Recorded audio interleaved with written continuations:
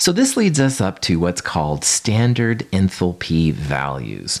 And there's a group in Washington, D.C. called the NIST, the National Institute for Standards and Technology.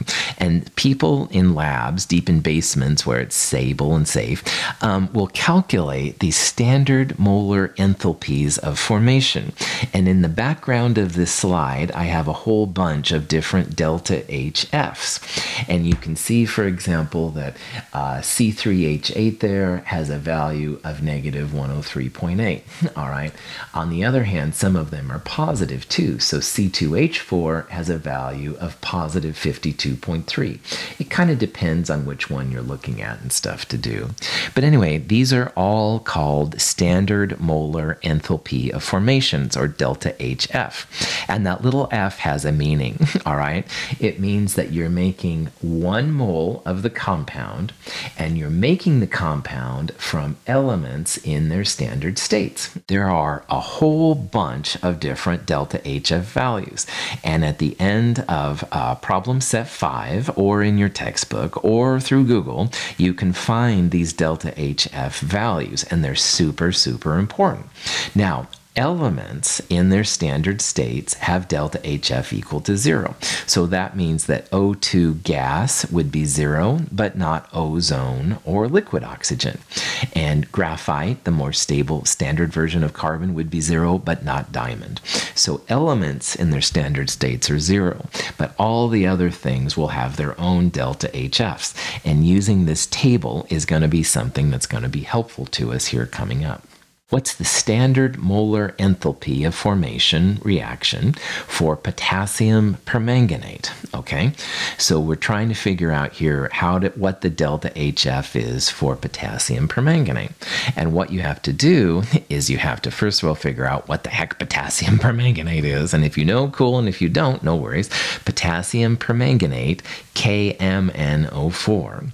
Now, the molar enthalpy of formation reaction would have 1 mole of product and only 1 mole of KMNO4, and then all of the reactants will be elements in their standard states.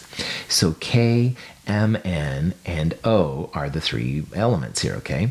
Potassium is K by itself, manganese, Mn by itself, oxygen diatomic has to be listed as 2. You would need 2 of them. And remember, you can only make 1 mole. So 1 KMNO4 is the product, and all the elements that go into it are the reactants. So it's pretty sweet. The metals and stuff like that are all standard conditions. You want to make sure you balance for just 1 mole, which is cool. KMNO4 in the pure state is kind of that solid purple compound in water. It makes a really cool kind of purple liquid, pretty groovy. Anyway. Here are 5 equations, and tell which equation defines the standard molar enthalpy of formation for gaseous methanol, CH3OH. Now again, because it's an enthalpy of formation, there's 2 things you want to do. You want to have just 1 mole of product, and you want to have all reactants, elements in their standard states. So let's go through here. A has 1 mole of product, definitely, but the reactants, CH4 is a compound, so that's not elements in their standard states. That one's not going to fly. The second one, we have 1 mole of product, and if you look at that, elements in their standard state. So C of solid is usually graphite, 2 hydrogens, half of an oxygen, and that's important. You must have 1 mole of product. And because O2 is a diatomic, you have to use a fraction here. I absolutely hate using fractions, but even I, with my PhD, I have to use fractions at this point because heats of formation are always 1 mole.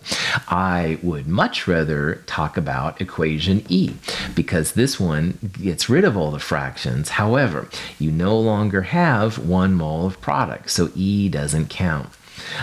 D has a compound, that doesn't count. C has a compound, that doesn't count. Only B here is the heat of formation reaction.